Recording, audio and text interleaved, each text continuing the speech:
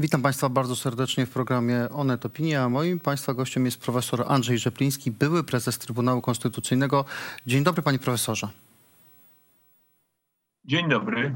Panie profesorze, czy pańskim zdaniem orzeczenie Trybunału Konstytucyjnego zakazujące aborcji w przypadku ciężkiego uszkodzenia płodu jest legalne i po wydrukowaniu w Dzienniku Ustaw będzie obowiązującym w Polsce prawem?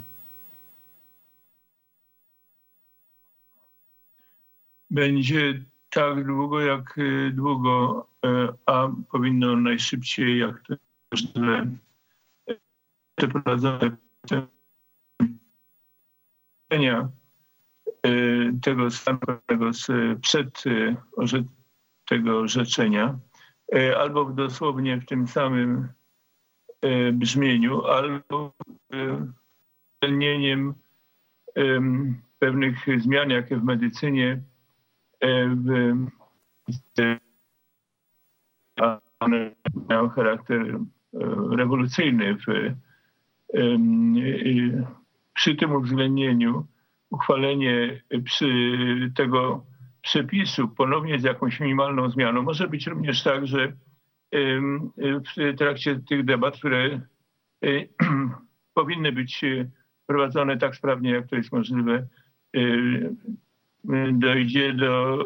ten zespół dojdzie do przekonania, że trzeba przywrócić ten przepis w jego oryginalnej, obowiązującej do ogłoszenia wyroku Trybunału treści. Ale panie profesorze, żebyśmy byli precyzyjni, jeżeli w przyszłym tygodniu, bo zapewne to najpóźniej w przyszłym tygodniu będzie miało miejsce, to orzeczenie w obecnej tej przyjętej postaci zostanie wydrukowane, to aborcja ze względu na uszkodzenie płodu będzie w Polsce nielegalna.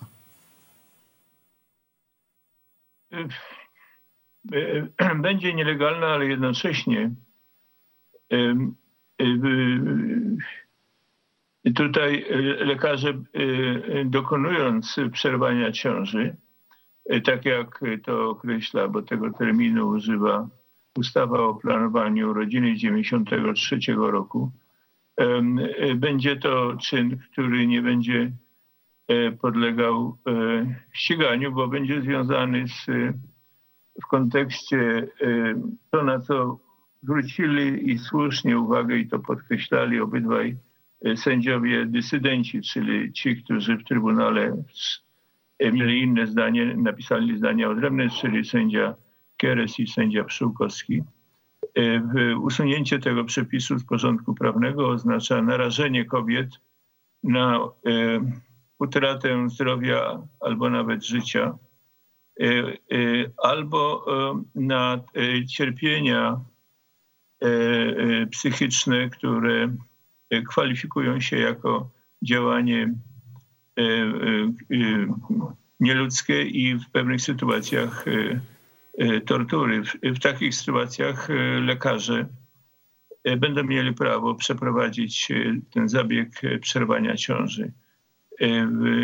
Oby takich sytuacji było jak najmniej, ale mogą być i jak już powiedziałem, bardzo wiele zależy, jak szybko zostanie wprowadzony tutaj porządek prawny do tego chaosu, który wygenerował Trybunał Konstytucyjny. Panie profesorze, historycznie rzecz ujmując, wspomniał pan o ustawie o planowaniu rodziny z 1993 roku. Wtedy prawicowy Sejm przyjął taką rzeczywiście ustawę, która dopuszczała aborcję w trzech przypadkach.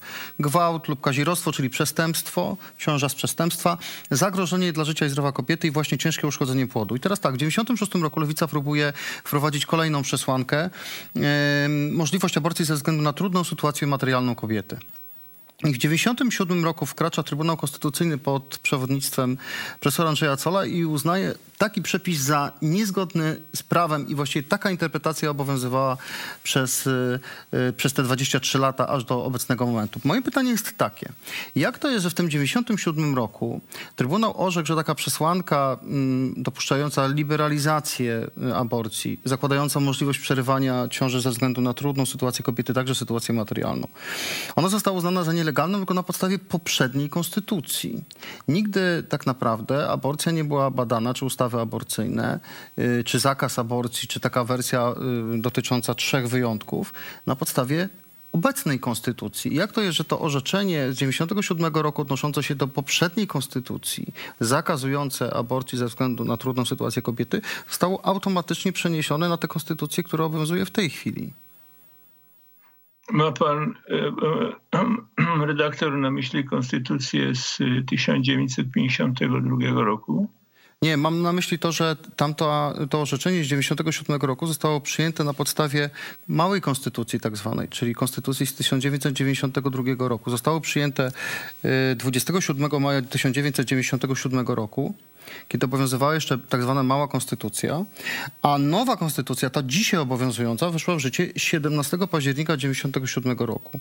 I wtedy Trybunał profesora Zolla, orzekając na podstawie małej konstytucji z roku 92, kiedy jeszcze nowa konstytucja nie weszła w życie, zawarł w swoim orzeczeniu dotyczącym aborcji, zakazującej przerywania ciąży ze względu na trudną sytuację kobiety, taki zapis, że jest już nowa konstytucja, ona niedługo wejdzie w życie i że ona chroni życie i opieramy swoje rozstrzygnięcie na tych przepisach, które wejdą w życie. A zatem ten Trybunał w 97 roku trochę wybiegł do przodu, jeżeli chodzi o interpretację ustawy aborcyjnej, odnosząc się do konstytucji, która jeszcze nie obowiązywała.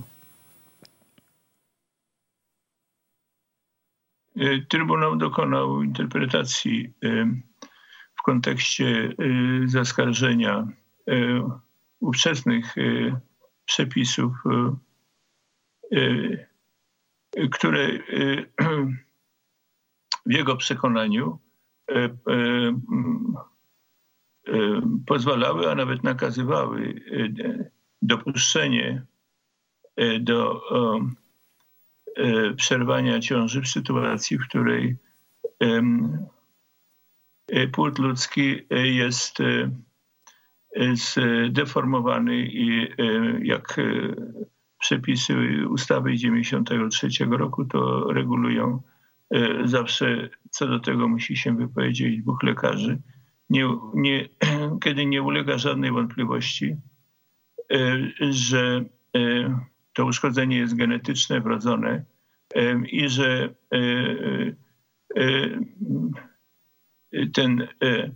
ta istota ludzka, jeżeli dojdzie do urodzenia, nie będzie zdolna do życia wskutek tych właśnie wad genetycznych wrodzonych, niemożliwych do usunięcia. I wtedy przerwanie ciąży jest legalne na życzenie matki takiego dziecka zdeformowanego w wyniku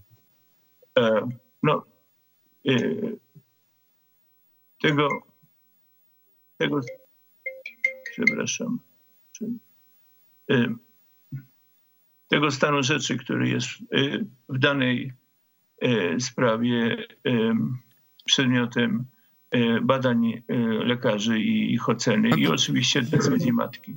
Panie profesorze, a pan jest zwolennikiem dopuszczalności aborcji w takim przypadku właśnie?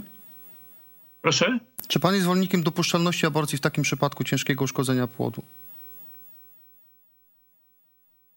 Tak, jest to wspólna decyzja lekarzy, którzy stwierdzają poza wszelką wątpliwość uszkodzenie płodu ludzkiego oraz matki, która wnosi o to, żeby taki zabieg został przeprowadzony.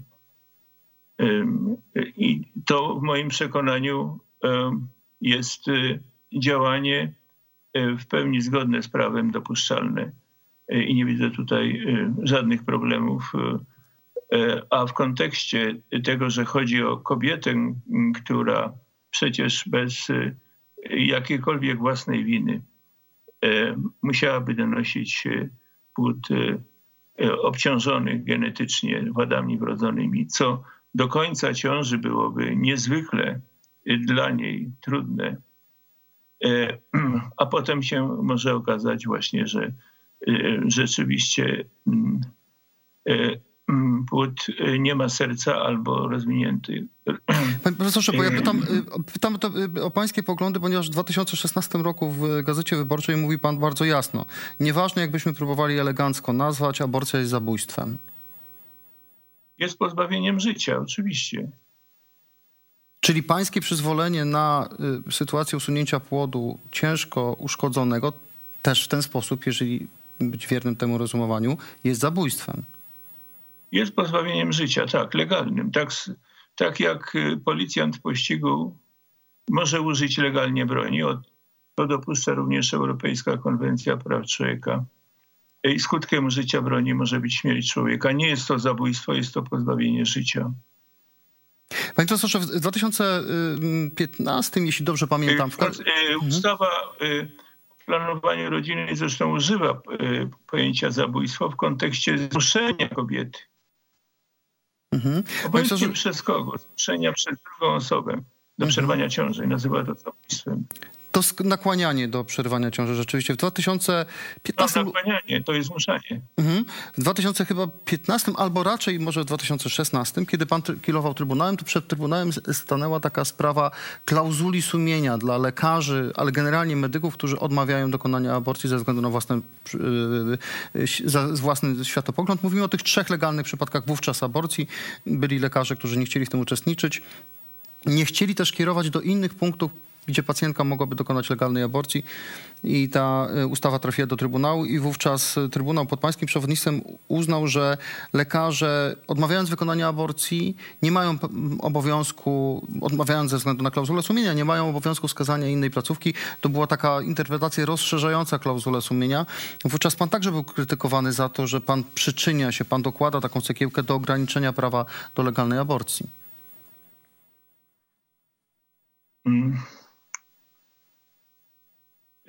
Tak, były 3 zdania odrębne do wyroku Trybunału Konstytucyjnego, związane właśnie z tym, czy lekarz ma obowiązek w takiej sytuacji, w której odwołując się do swojego sumienia, nie chce dokonać aktu przerwania ciąży, miałby prawny obowiązek poinformowania matki takiego dziecka, gdzie kobiety w ciąży, kobiety ciężarnej, to jest pojęcie ustawy, gdzie ten zabieg przerwania ciąży mogłaby przeprowadzić.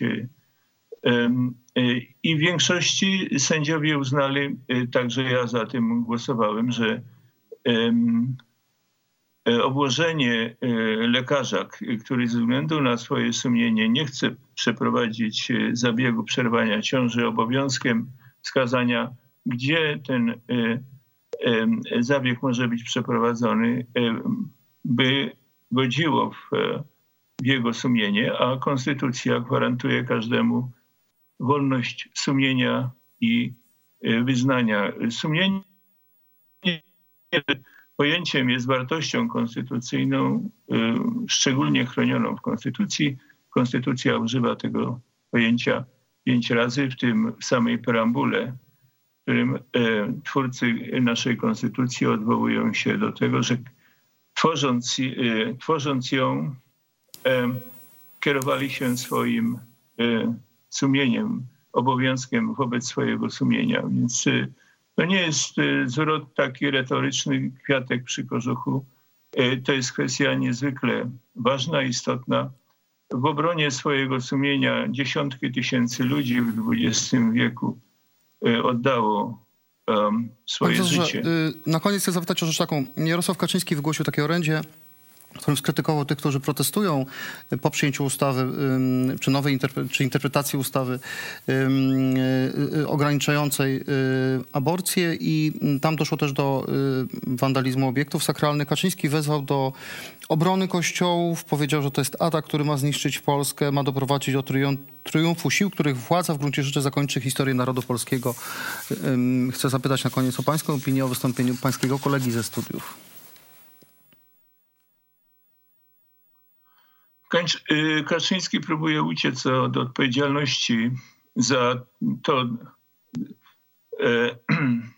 do czego doprowadził Polskę i jej ustrój, nasze społeczeństwo, pozycję Polski w Europie, od odpowiedzialności za dewastowanie naszego państwa i społeczeństwa we wszystkich tych wymiarach. I do pewnego stopnia to, co się dzieje ostatnio po wydaniu tego orzeczenia na ulicach leży w jego interesie, bo odsuwa odpowiedzialność tego człowieka za to, co zrobił. Bez wątpienia stoi również za tym, że Trybunał Konstytucyjny wobec epidemii narastającej i to żywiołowo w październiku nie odroczył rozpoznania tej sprawy, a to nie tylko powinien, ale musiałby zrobić, bo nie trzeba było być geniuszem, żeby przewidzieć skutki takiego orzeczenia. I